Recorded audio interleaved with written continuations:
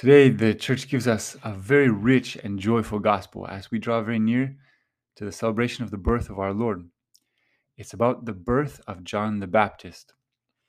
And there are three lines of meditation we could take. I recommend choosing just one of them, whichever is most relevant. The first comes from this first line. When the time arrived for Elizabeth to have her child, she gave birth to a son. Her neighbors and relatives heard that the Lord had shown his great mercy toward her, and they rejoiced with her. They rejoiced with her. Many of us are traveling, going to visit friends and family for Christmas, and it's a time of joy, but it's also a time when envy can rise up in our hearts, and we can begin to compare ourselves with brothers or sisters or cousins, or our parents' expectations of us, or our family's expectations, what others have, who they are, how they appear. And in contrast to this spirit of envy, we see this spirit of fraternal joy among Elizabeth's neighbors.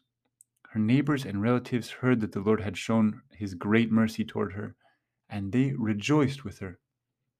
It speaks very well of Elizabeth, first of all, because people tend to rejoice with those who are humble and good and resist those who are proud and haughty, but also of her neighbors. So let's ask, is there anything in my heart that causes me to envy those around me?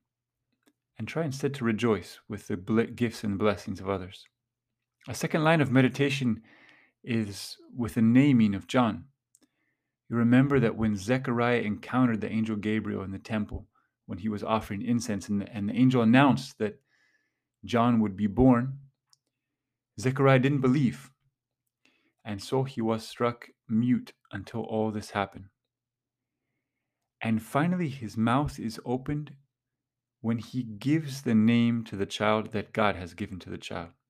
The people had wanted to name the child Zechariah after him, but he says no, and he's faithful to God's plan.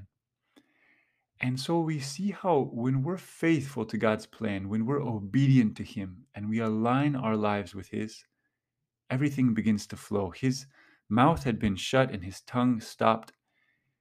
But when he does the will of God and aligns himself with God's will, everything begins to flow. His mouth was open, his tongue freed, and he spoke blessing God.